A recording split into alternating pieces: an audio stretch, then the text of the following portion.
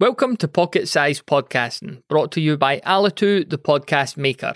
And on this episode, we're talking about WordPress websites. If you're looking for 100% full control, ownership, and customization options, then WordPress is for you. Here you could use all sorts of plugins and tools to make your site do pretty much anything.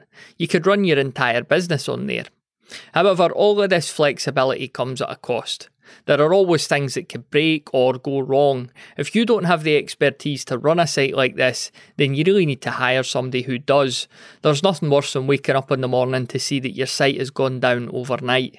So is there a middle ground between a fully fledged WordPress site and the default website given to you as part of your podcast hosting account? Yes, there is.